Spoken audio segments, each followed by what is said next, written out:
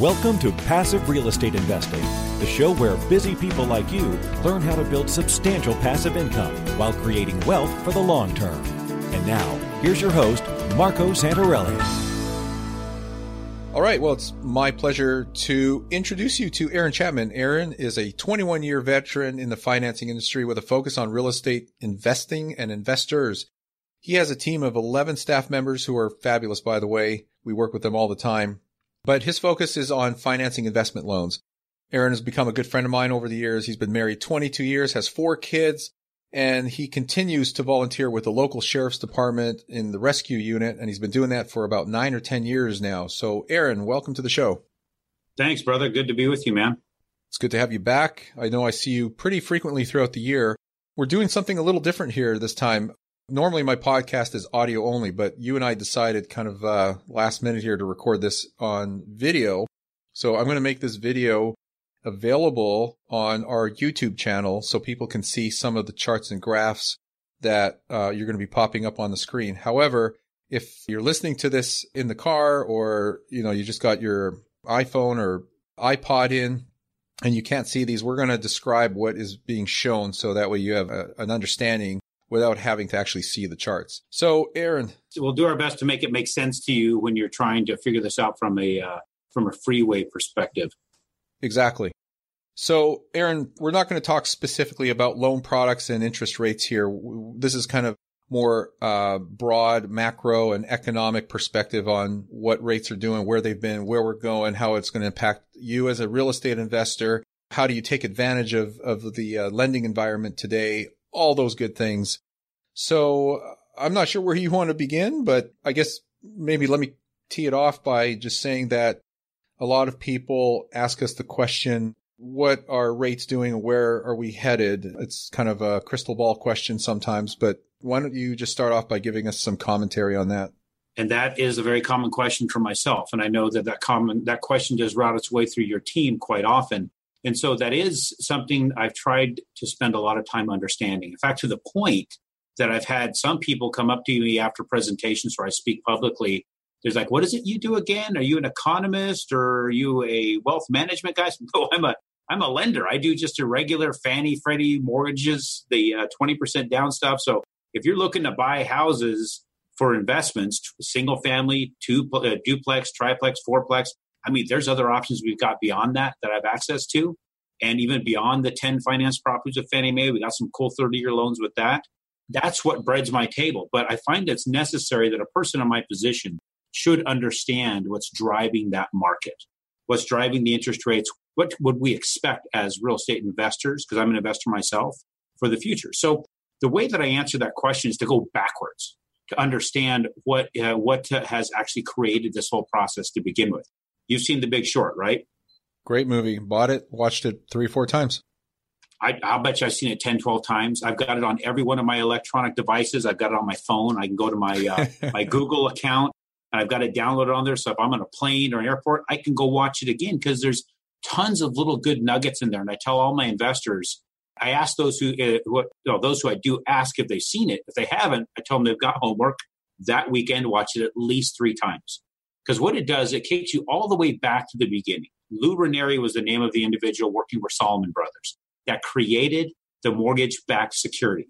What it was he was able to convince pension funds to take their funds and invest it into, instead of investing into stocks or regular bonds or currencies or commodity trading of any sort, they convinced them to go into a pool of funds that that the banking industry can pull from and use to fund mortgages. And the security you're securitizing a piece of real estate. So you've got that.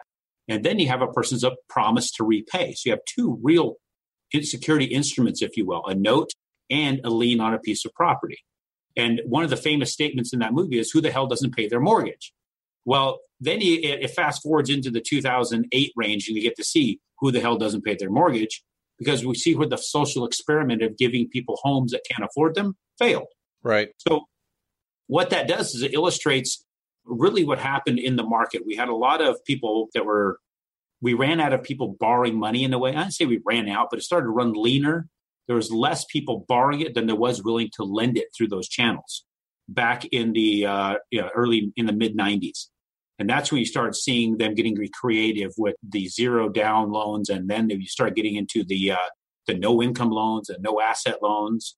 And then it came all crashing down. And anybody who had their money in that market pulled it all out. So at the end of 2007, right around August 2007, we started to see that dry up. There's not a lot of money to lend. Right. Well, then you get into late 2008, where the Federal Reserve gets together. Ben Bernanke and Hank Paulson sit everybody down. So we're going to start quantitative easing. That was when the Fed decides we're going to start putting our money into the market. Now, I don't have this particular data up. I wished I did. I'd screen share this, where it showed that between January 1, 2009, and the end of March 2010, which is 1.25, well, basically 5 quarters went by, they had injected through the Federal Reserve $1.25 trillion into that mortgage-backed securities market. That is $83 billion a month going into that market. When you think about that, that's a massive amount of money. And there was not enough people borrowing that. They weren't borrowing that kind of capital. But what it was shaking the people out of the trees that were afraid to borrow. We're now climbing down out of those trees and thinking, well, wait a minute, it's really cheap now. Maybe I should start borrowing money. Maybe I should start buying houses. So it spurred the housing market to start getting traction again. So then they had to start slowing that process down. Instead of putting $83 billion a month in, it tapered down 20 billion, 30 billion, 40 billion, until you start getting into 2017. Now, as we saw those peaks from that time, from the end of first quarter 2010 into 2017, the peaks were around $44 billion, averaging probably in the 20 billions per month, to where at the end of 2017, we have our new Fed president, which is last name's Powell, took over for Janet Yellen. He decided, wait a minute, our economy is doing awesome. It's strong. We're going to do what's now called quantitative tightening. My friend MC Laubscher, the host of Cashflow Ninja podcast and president of Producers Wealth, is on a mission to help you achieve financial independence as soon as possible. He achieves this by integrating the infinite banking concept and real estate investing to increase your financial efficiency and recapture cash flow that you're not even aware you're losing. MC shares the #1 strategy investors use in his holistic wealth creation course at yourownbankingsystem.com. That's yourownbankingsystem.com. I'll show you a screen here that when he decided this quantitative tightening process here, that they were going to, at that point, pull back on what they're injecting in the market. And that happened right here. I don't know if you can see my cursor right there. You see where these two lines meet. Mm-hmm. That started, there's a draw on the amount of money being borrowed from those pools, banks pulling from it to lend out, but there's less money going in. So as the money is starting to shrink going in, but there's still a draw coming out, you can see that the value, or at least the amount of funds in there, were dropping. The supply was dropping. And as the supply drops, the cost goes up. It's a supply and demand thing. Well, the rates follow suit. So as this supply dropped, as we're following here, the rates would go up along with it. So back here at this point, I had locked, it was December last year, I was locking many investors in the high 4s. Well, now we're seeing things, and we're now getting into this position here today. You see if I can adjust this chart here. This is today's trading. As you can see here, now it's in the high 5s, low 6s. So we've seen things increase rate-wise as a result of the supply of funds dropping.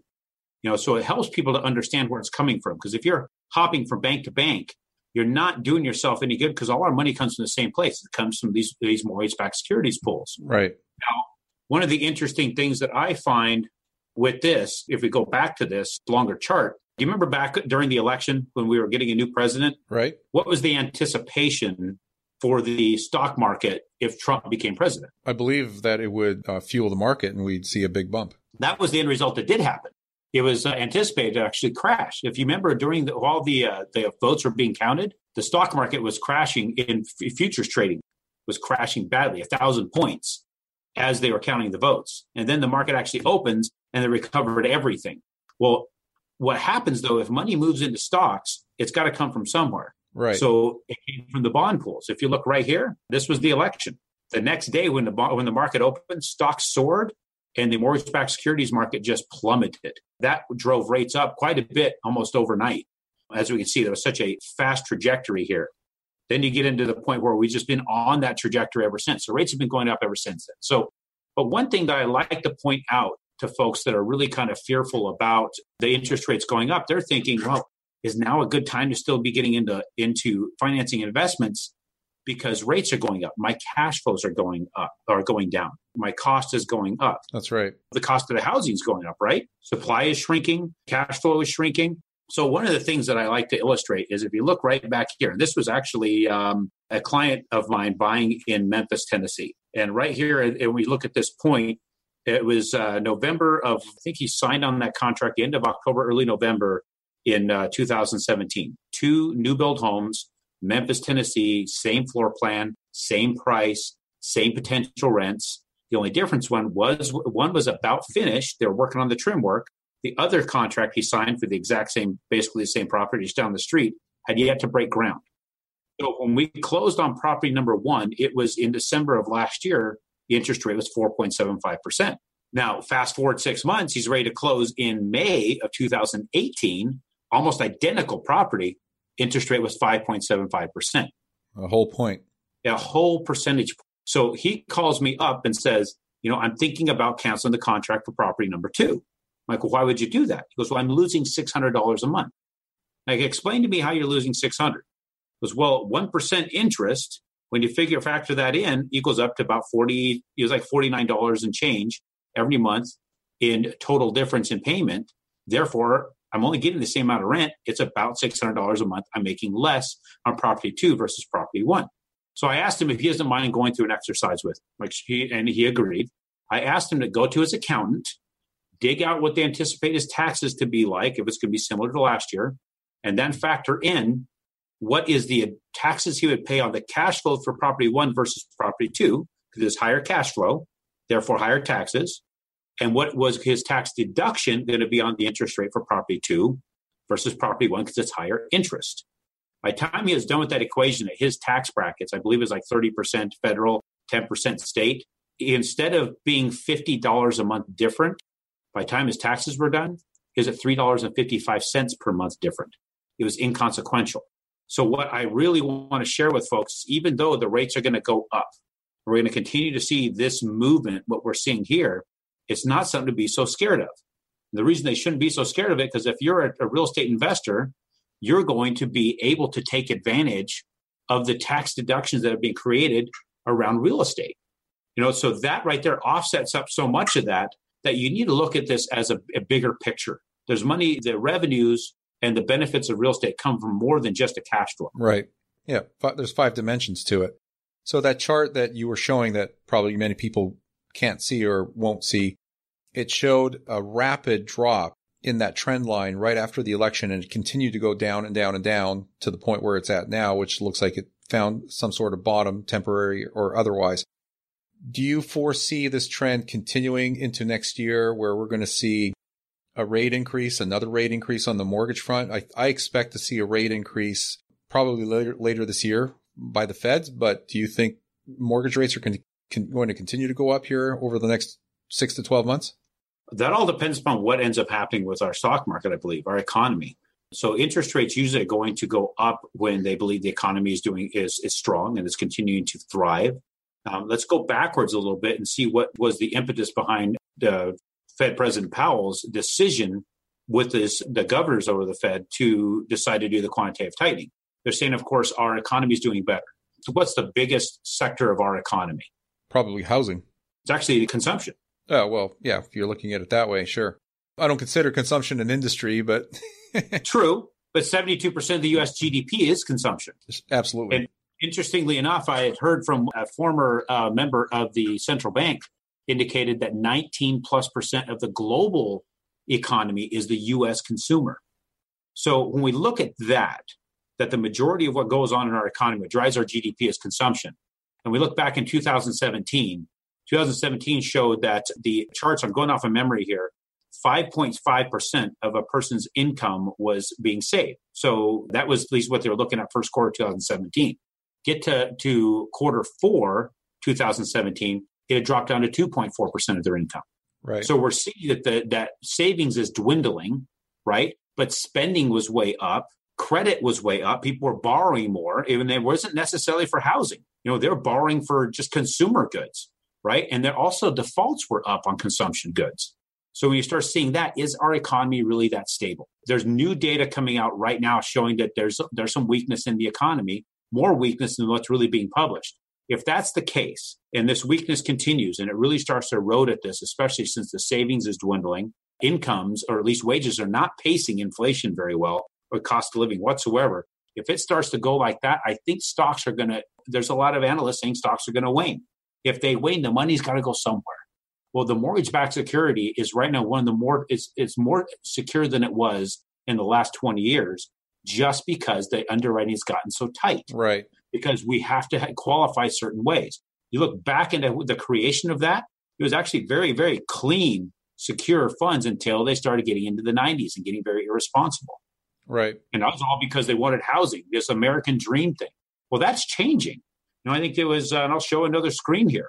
I was looking around the internet. I started finding this article popped up where there's the Wall Street Journal saying that Americans are now saying renting is cheaper than owning. Freddie Mac did a study that 78% of people now say that renting is more affordable than owning. That's a big deal. That's a very big deal. As an investor and a landlord, I know that the rental pool out there, probably nationwide, is growing. And that just means there's more demand for rental housing. And if fewer people are buying homes and they still need a place to live and our population is growing, which it is year over year, they need to go somewhere. And so this is where we come in as real estate investors. Exactly. And we know the cost of housing is going up as far as the acquisition of it. Sure. So it's outpacing those people's wages, their ability to afford that. In fact, I think that was even part of this article. I'm trying to look for it here. But there was, right here, David Brickman, the president of Freddie Mac, and the head of his multifamily division, cautioned that renting remains unaffordable for many families, but buying lately has become even more unaffordable. So he's saying buying is increasing in unaffordability. So when he's talking about renting being unaffordable, I think we have to look at what markets he's probably talking about. I'd love to find that out. Yeah. It's got to be your coastal markets. So yeah. What that does is forcing people into lower income housing, right? It's not that renting as a whole is unaffordable, but renting in certain areas may be becoming more unaffordable, forcing people into a lower income housing bracket. Therefore, most of the investors who we work with, or all the investors we work with, are positioned to be able to have a bigger flood of potential tenants. Yes, yes. He's probably referring to the coastal markets because everything is unaffordable in the coastal markets. There is no such thing as affordable housing. It just doesn't exist. The politicians talk about it all the time. They can't seem to put a project together that is essentially an affordable housing project. There's barely affordable groceries in the damn coastal markets. Right. Yeah. Cost of living's high. But if you focus on the states and markets that we stay focused on, the Midwest, down through Texas, on out through the Southeast, and then pockets up in the Northeast, you can still reasonably buy a 3-bedroom, 2-bath house between $100,000 and $300,000. Many of those properties make sense from an investment perspective. And so when you look at this data, which does spill over throughout, the Midwest and throughout the rest of the country, it's still positive news, at least for us as real estate investors. It's not good if you're out there and you're trying to buy a home, and if you're a millennial trying to get into, the market and get your first property, your first house to live in. But I don't think this is an issue. It's not a great scenario, but it does play out well for us as investors with a growing rental pool. But, continue that line of thinking that you were talking about rates and the direction rates were going. Kind of wrap that up or finish that up. I always look at trends, but I like to see where trends are going. And so where do you foresee, you said it depends. Where do you see rates going? I mean, I guess I'm just trying to get you to make a prediction here. Well, I appreciate the fact you're trying to sucker me into that kind of thing. I am. I'm trying to corner you here. It's hard. It really is hard to predict. There's analysts that are very, very bullish on the mortgage-backed securities market. And I'll go back to sharing that chart again. So when we look at this whole position, I'm going to get in a little bit deeper about to the 6-month mark here. We've lost. Actually, no, I'm going to stick with the 6 months. So we've seen this drop as much as it has. Analysts are saying that they're bullish on the fact that we should be recovering a lot of this ground that we lost, because stock market itself, they believe, even though we've been losing ground in the stock market the last month, and these last 2 days have traded pretty strong, they think that's kind of like a sucker punch. It's one of those things where they're trying to really get some people interested in going back into stocks just so those, I hate to say it, but just so those market movers that are pushing the stocks up right now can sell their stuff and get out from underneath it at a little bit more of a profit. But if that does happen, traditionally what happens is you can see a market make back about half of its losses during the most recent downward trend. So that would put us, making back about 50 to 60 basis points in the mortgage-backed securities market. That could translate to, a little bit of a drop back in rates of 0.25% possibly. So getting us back solid into the fives again, kind of hard to say if it would actually do that. If we went back and we retraced what we lost in the last year since the real downward trend started, back when the Fed announced the quantitative tightening, which is right here, where my cursor's at, well, that puts us right back in here where we're going to gain back somewhere in the range of about 250 basis points possibly. That could be a very big game changer for us and get us back into the low fives, maybe even potentially bridging the fours again for investors. So it's kind of hard to say what's going to actually end up happening. It could very well be on a run where we start getting into the high sixes again, possibly even bridging the sevens. But if you look backwards to 2006, do you remember what rates were looking like back then? In 06? Yes. They were around 6.5, weren't they? Yeah, 6.5 for your owner occupied, right? So you start getting into the investors back then. We were writing loans in the sevens and eights, very common high sevens, low eights. I went back and I looked. I don't have that data with me. I have that in a presentation somewhere. I've got to dig up.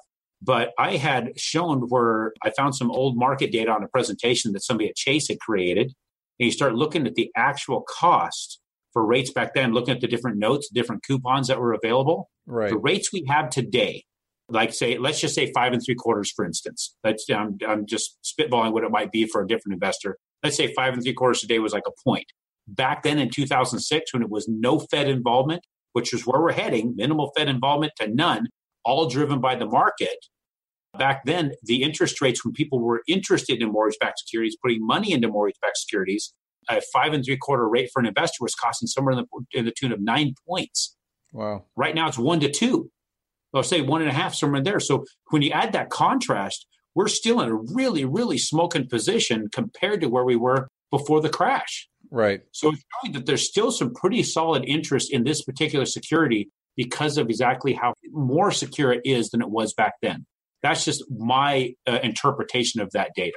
So based on your chart and what you're saying, my prediction is that rates are probably going to stay pretty stable. They might gyrate up or down 1/4 point, but I think there's more of a chance of the rates going up than down at this point. Let's just assume they stay the same or they inch up a marginal amount. What do you think that means to the real estate investor in 2020? Well, I think it's going to shake out quite a few that don't understand how interest rates don't have as big of a play on their end goal as they believe it does. Acquisition and ownership of the property is the biggest play. Right. One of the things I start off with when it comes to speaking with a new investor, I ask them this question. If you bought a piece of real estate that you put your 20% down and you never made a single dollar in cash flow, it never went up a single dollar in appreciation, but yet you didn't need to put another dollar into it to maintain it or deal with vacancy, and it just took care of itself for the entire 30 years that you owned that loan, are you making any return? Right, and you are. And I love the number. Exactly. So if you take that, let's say it's a $100,000 piece of real estate, $100,000 acquisition. We're putting 20% down, and you're going to finance how much, Marco? 20,000. Well, you're putting 20,000 down. You're financing 80, right? Oh, you're financing 80. You're putting 20 down. Exactly. Financing 80,000. Now take that 80,000, and anybody who's got a calculator, back me up here, get on your phone, calculate this number, divide 80 by 30, because that's how many years it's going to take to pay it off. So you divide that by 30 years, it's $2,666.66. Then you go and factor that into the original 20,000 that you moved over into that security. It's really like moving into a security. You moved it from a liquid account, cash, and then you move that over into a piece of real estate. It's still your money. You just moved it where it's not so accessible. You divide that $2,666.66 into the 20,000. What do you get? That would be 13.33333%. Exactly. you're getting 13.33333% gain on your 20 grand every year, averaged over 30 years. Now, I always ask, the next question I ask is, what is inflation doing to your cost of living? Well, it's lowering the purchasing power of the dollar. So inflation is just eroding your purchasing power. But I know where you're going with this, and I love it. So please tell everybody what it's doing. It's pushing your cost of living up, right? Yeah. Cost of living is going up, which you can actually do for your tenant. You can bring their cost of living up. You can raise rents. But can the bank raise your payment? No, you're locked. No, you're locked for 30 years. So you get to outpace inflation for the next 30 years because they can't adjust that. So let's say, I know the government says it's 2%, right? We know that's crap. Let's be kind to them and say it's 3%. Let's say inflation is really 3% because there's certain things they take out of it. I think it's even more than that. Let's say 3%. So if you take 3% that you're outpacing just by having it stuck there flat for 30 years and add that to your 13.33333, what do you get? Well, 80,000 times 0.03 is 2,400. 2,400, exactly. Well, you add that 3% to the 13.33, really you're bumping up to 16.33%, and you've never even had to put $1 in your pocket yet. Right. Right. So you're making potentially 16+% without putting $1 in your pocket. Right. So then we start getting into the next steps of this. Where's the value at? Right. So the other value happens to be, we can go into the tax deductibility of it, but I'm going to set that aside because that's between you and your accountant to worry about. But where is your 20,000 protected from? There's three things I claim it's true. The three big protective pieces, or at least the three things that you're protecting it from, I think are the most important ones. What would you claim them to be? Well, inflation would be the first. The fact that it's a hard asset and you've just parked it into a hard asset. So you've lost the volatility of paper assets like the stock market. Correct. So you're protected from inflation. Sure. You've got the stability of the land. And of course, you have to maintain the commodities above the dirt, but you've got the stability of the land. So protected it there. What can the banks do nowadays if they fall into trouble? With your deposits? Well, they can call a note due if they really wanted to, but. True. But in that situation, I don't know that that's ever going to be the case because, like we've always said, if you owe the bank $1,000, it's your problem. If you owe $1 million, it's their problem, right? That's right. But they can take depositors' money, that cash. From what I understand, the rule is now that they can take depositors' cash and issue stock if they're in a floundering position. That's true. I'm out of stock for a reason. I don't know that I want to have more stock in something that we know is going down, right? So that you're protected from. And the final thing I think that is our biggest risk for our cash is ourselves. I could easily take that 20 grand and turn it into a boat. And that is not a good investment unless you're using that boat to make money and take people on tours. But for the most part, those are the three things I think that we're protecting ourselves from by putting into real estate. So it's a forced savings plan is what you're saying. Yeah. And a protected piece. I mean, it's forced savings, but it's also you're avoiding three big issues out there that you have no control over. You can control yourself a little bit, but I know a lot of people that can't. And then you've got, of course, inflation, and you've got the bank's ability to take those depositors' funds. So there's those three things that are a protective piece. On top of that, you've got any cash flow you get whatsoever. I like to go into looking at a $100,000 acquisition, even in today's market with interest rates going up. It's very, very, very probable and plausible that a person can at least realize $250 a month in cash flow on a $100,000 piece of real estate before you factor in maintenance and vacancy. So if they're able to get that before they deal with any maintenance and vacancy, they can use that $250 to pay themselves back their closing costs. So any costs that you had to put in above your down payment, within 24 months, you can put back in your pocket. So you put back your costs in your pocket within 24 months. You've got your $20,000 slowly growing to $100,000 because somebody's paying off that note. And if you take 24 months to pay yourself back with that $250 a month, that $250 can generate another $84,000 over the remaining 30 years. So with that, you have now made $164,000 after paying yourself back the closing costs that you used to build your business. And you have your 20 still sitting there because that's your investment into the property. It's generated $84,000. It's also generated another $80,000 because of the payoff of the lien. And a lot of people say, wait a minute, what about that maintenance and vacancy factor? Well, I said, let's get crazy. Let's say it's 40% of the original price. That's $40,000 to maintain that property for 30 years. Well, if you buy right, if you are the right runner, if you run your business correctly and you purchase properties that will stay rented and that you can offload a lot of that expense because you bought it right, you don't have to replace the roof more than one time in that 30-year window. You're not replacing mechanicals more than one or two times in that 30-year window. You should be able to maintain that property for 40% of that acquisition price. So you back the $40,000 off the $164, you still have $124,000 clear profit. After you paid yourself back, you still have your $20,000. You have $40,000 for all contingencies. That's before rent raises, appreciation, tax benefits, or hedge against inflation. That makes it a pretty sexy investment. You can't get sexier than that. I've tried looking. That is true. I was just talking to Sean Huss about this, and I was just telling him, look, there's so many ways to make money in real estate, and you don't even need to be an active real estate investor to do it. It's just built into the cake. It's baked into the cake. You're hard pressed to find anything that beats investment real estate. So agreed. And then just looking, I do between 600 and 700 transactions a year where I finance somebody's acquisition of their single family or multi-unit property. And I get to see many people have 10, 15, 20 properties. The one thing I see that's really amazing about it is the tax benefits that come from that. And how I've seen some people are at a point where there's zero taxes anymore.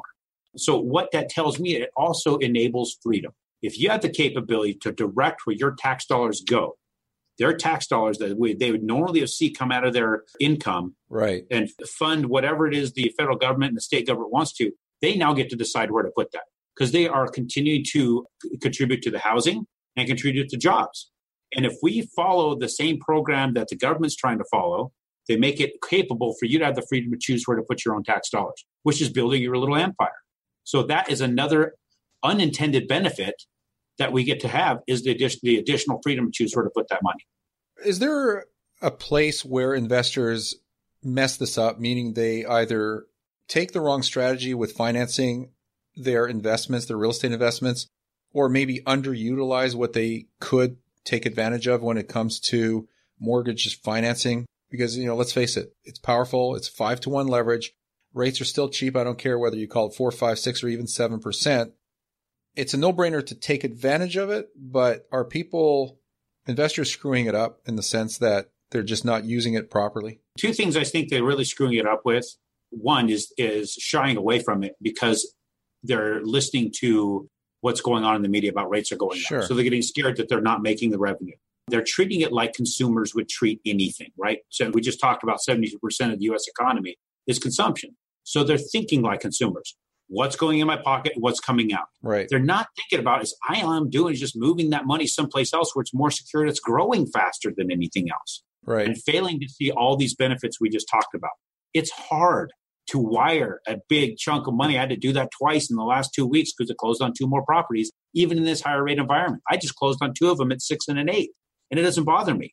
And I willingly went in there and wired the large sums of money because it makes so much sense. Sure. We as consumers are having a hard time getting past that. So that's number one, having a hard time getting past our consumer mindset. The other is trying to make sense of something when they don't understand it. Get a good team. Quit trying to go off the internet and read what everybody else says and then go, I'm going to do it on my own. The second that person does it, they have now basically put them in a position to accomplish what they can with their own best thinking at a very inexperienced level.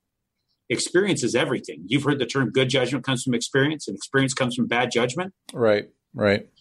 So if that person wants to get the experience, they have to go through the bad judgment. It's much easier to go through the bad judgment of other people. I'd see 600 to 700 transactions a year. I get to see a lot of judgment at work. You see 600 to 700 transactions a year. You see a lot of people's judgment at work. We get to see how they respond to those issues, the decisions they make, and the outcome.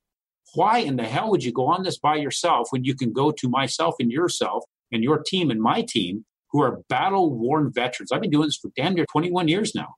Now, I've got a staff. Ellen's been doing this since 1983, for crap's sake. Yep. With a staff of 11.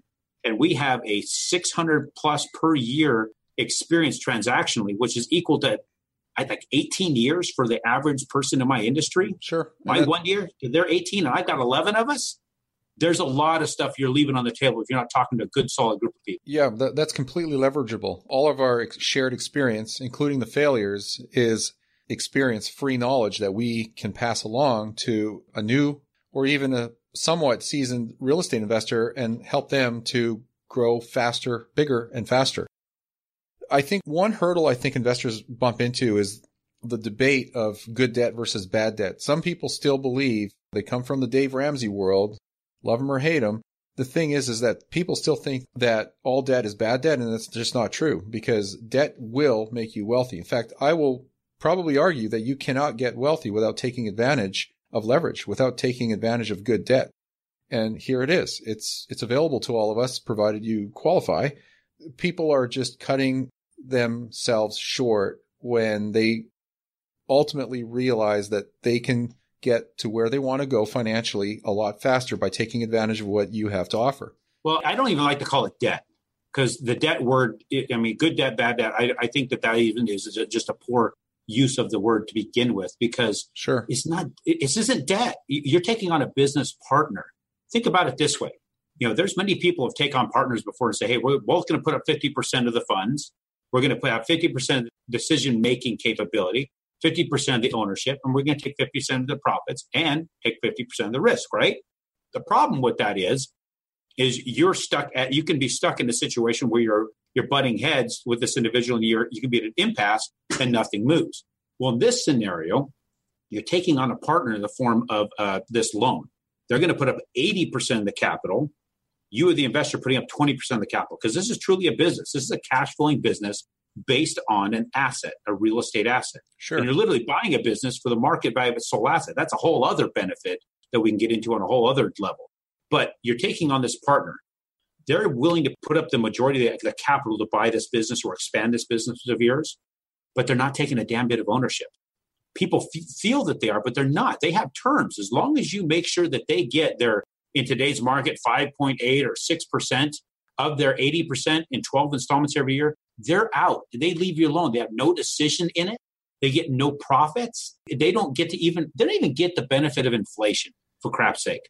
You get to pay them off with inflation over a period of time. So I don't even think calling it debt is even right. I think anybody who's calling it even good debt is taking too little time to describe what it really is.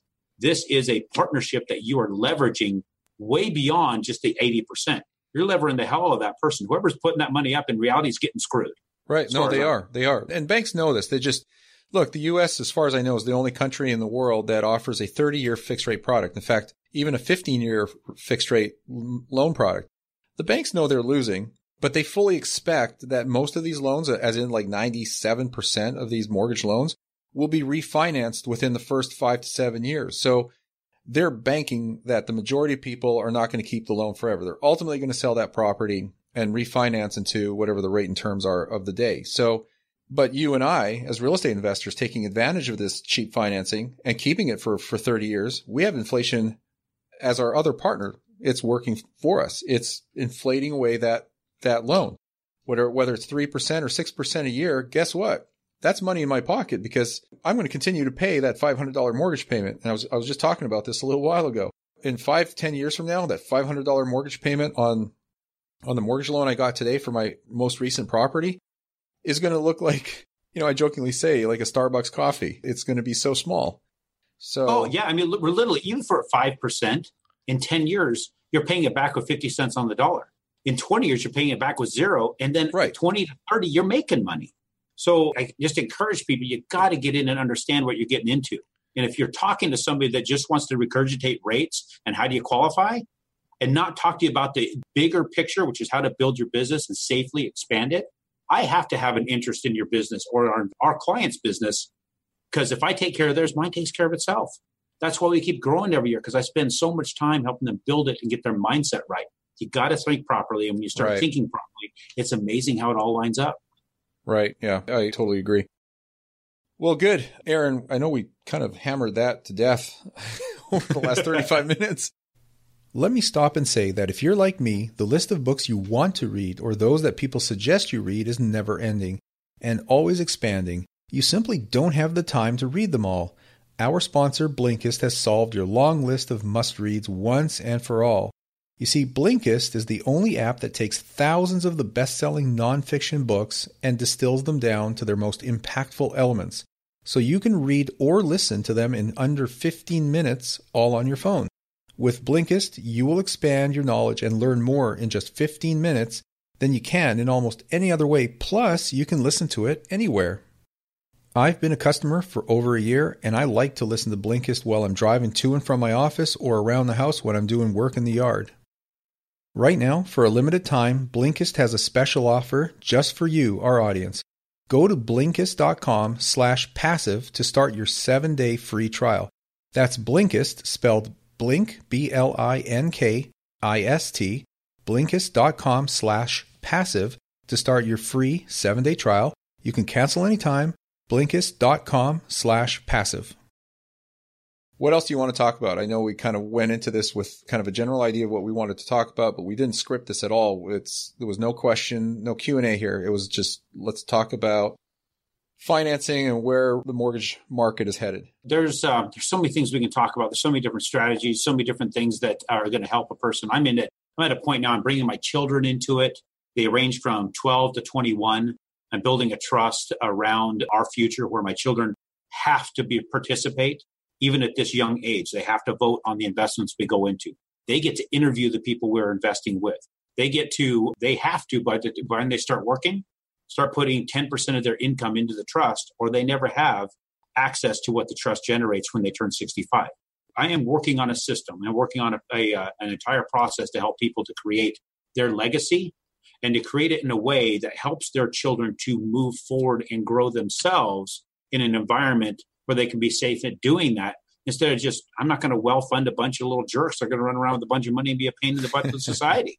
They've got to contribute to society, but know that they have something in the future to fall back on when the time comes, and they're going to participate in the construction of it. It's a really, really cool thing. So that, I think we'd want to talk at a different time. We are using whole life policies to fund this. I'm using that whole life with my policy, my wife's policy, and all of my children have them. So there's many different instruments that couple along with being a real estate investor that add a stronger foundation. And it's just a matter of me taking the time to sit and speak with every single person that wants to talk about it. Because I'm doing this myself. I'm not the type of individual who is who's just sitting back and collecting a commission check by doing loans. I'm actively seeking better ways to build real estate investment businesses by doing it myself. Cool. So let's wrap it up with a question here. If someone's listening to this and they're thinking of starting to build a real estate portfolio, or they're a real estate investor and they're looking to grow their existing portfolio, what kind of tips, advice, or nuggets would you give that person listening to this right now?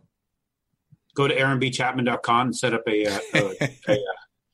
set up an hour to talk. I've got my assistant will set that up, because each person is a little bit different. And I've talked to thousands of them.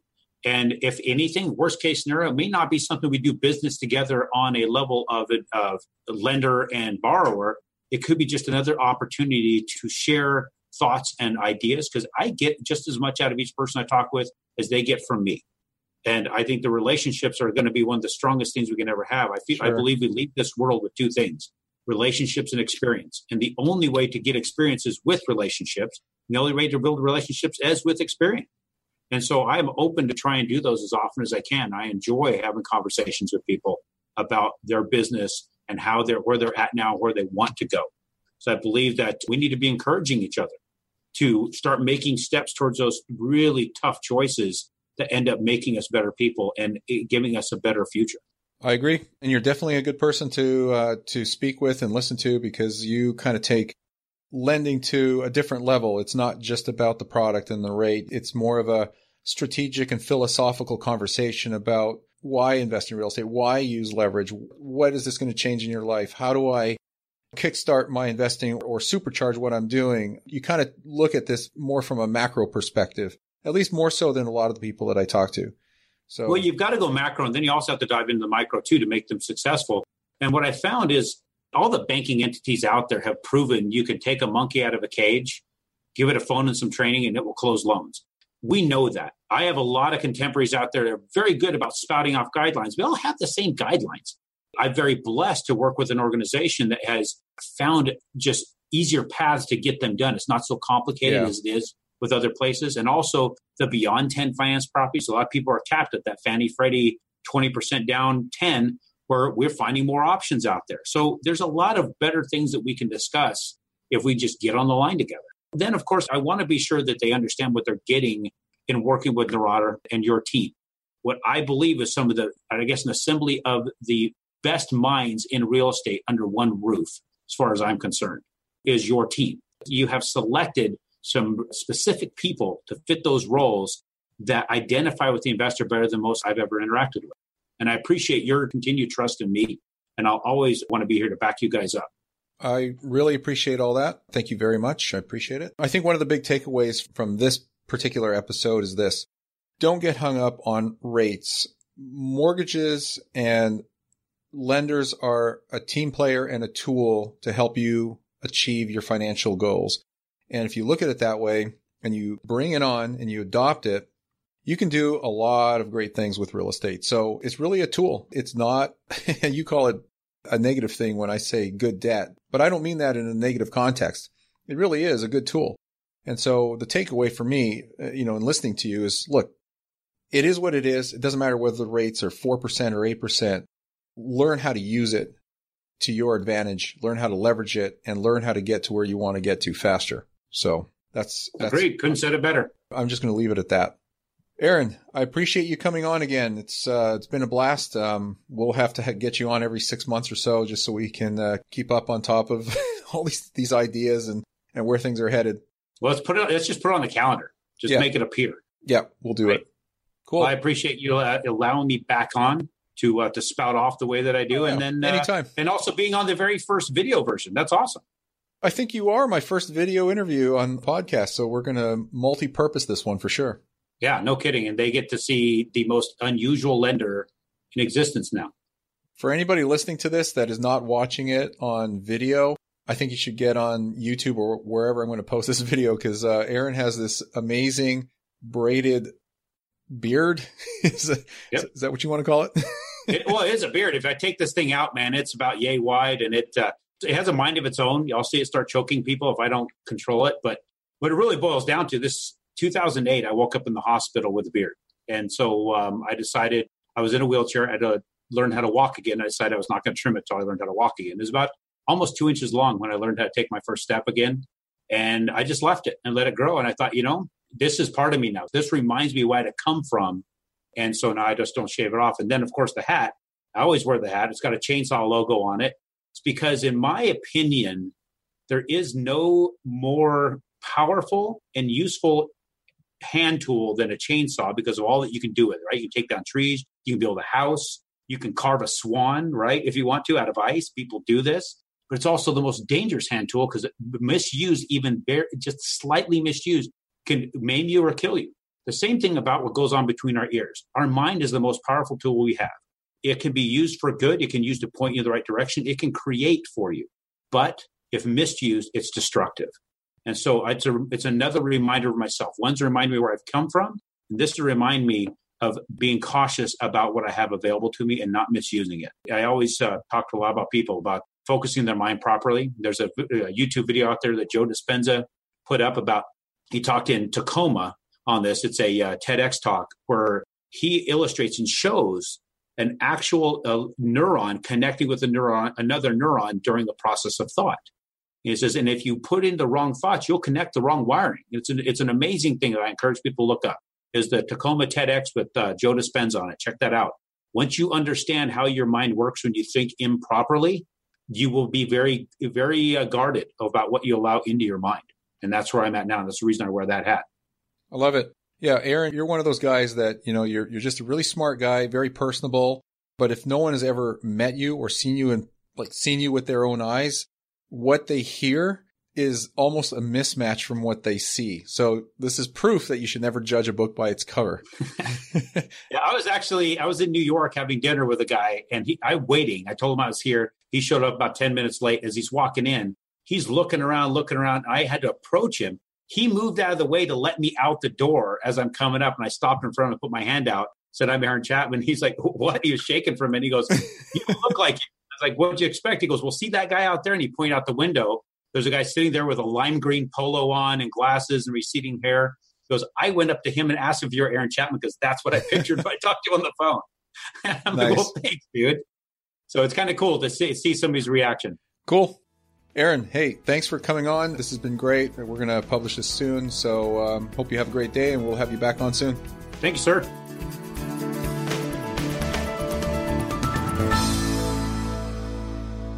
Are you having a hard time finding great investment properties? Unfortunately, the best deals are rarely found locally. Successful investing begins with the right properties in the right markets. Norada Real Estate provides everything you need to invest in the best deals across the U.S. Our simple, proven system will help you create real wealth and passive monthly cash flow. Get your free copy of the ultimate guide to passive real estate investing at noradarealestate.com/guide. That's NORADA realestate.com/guide.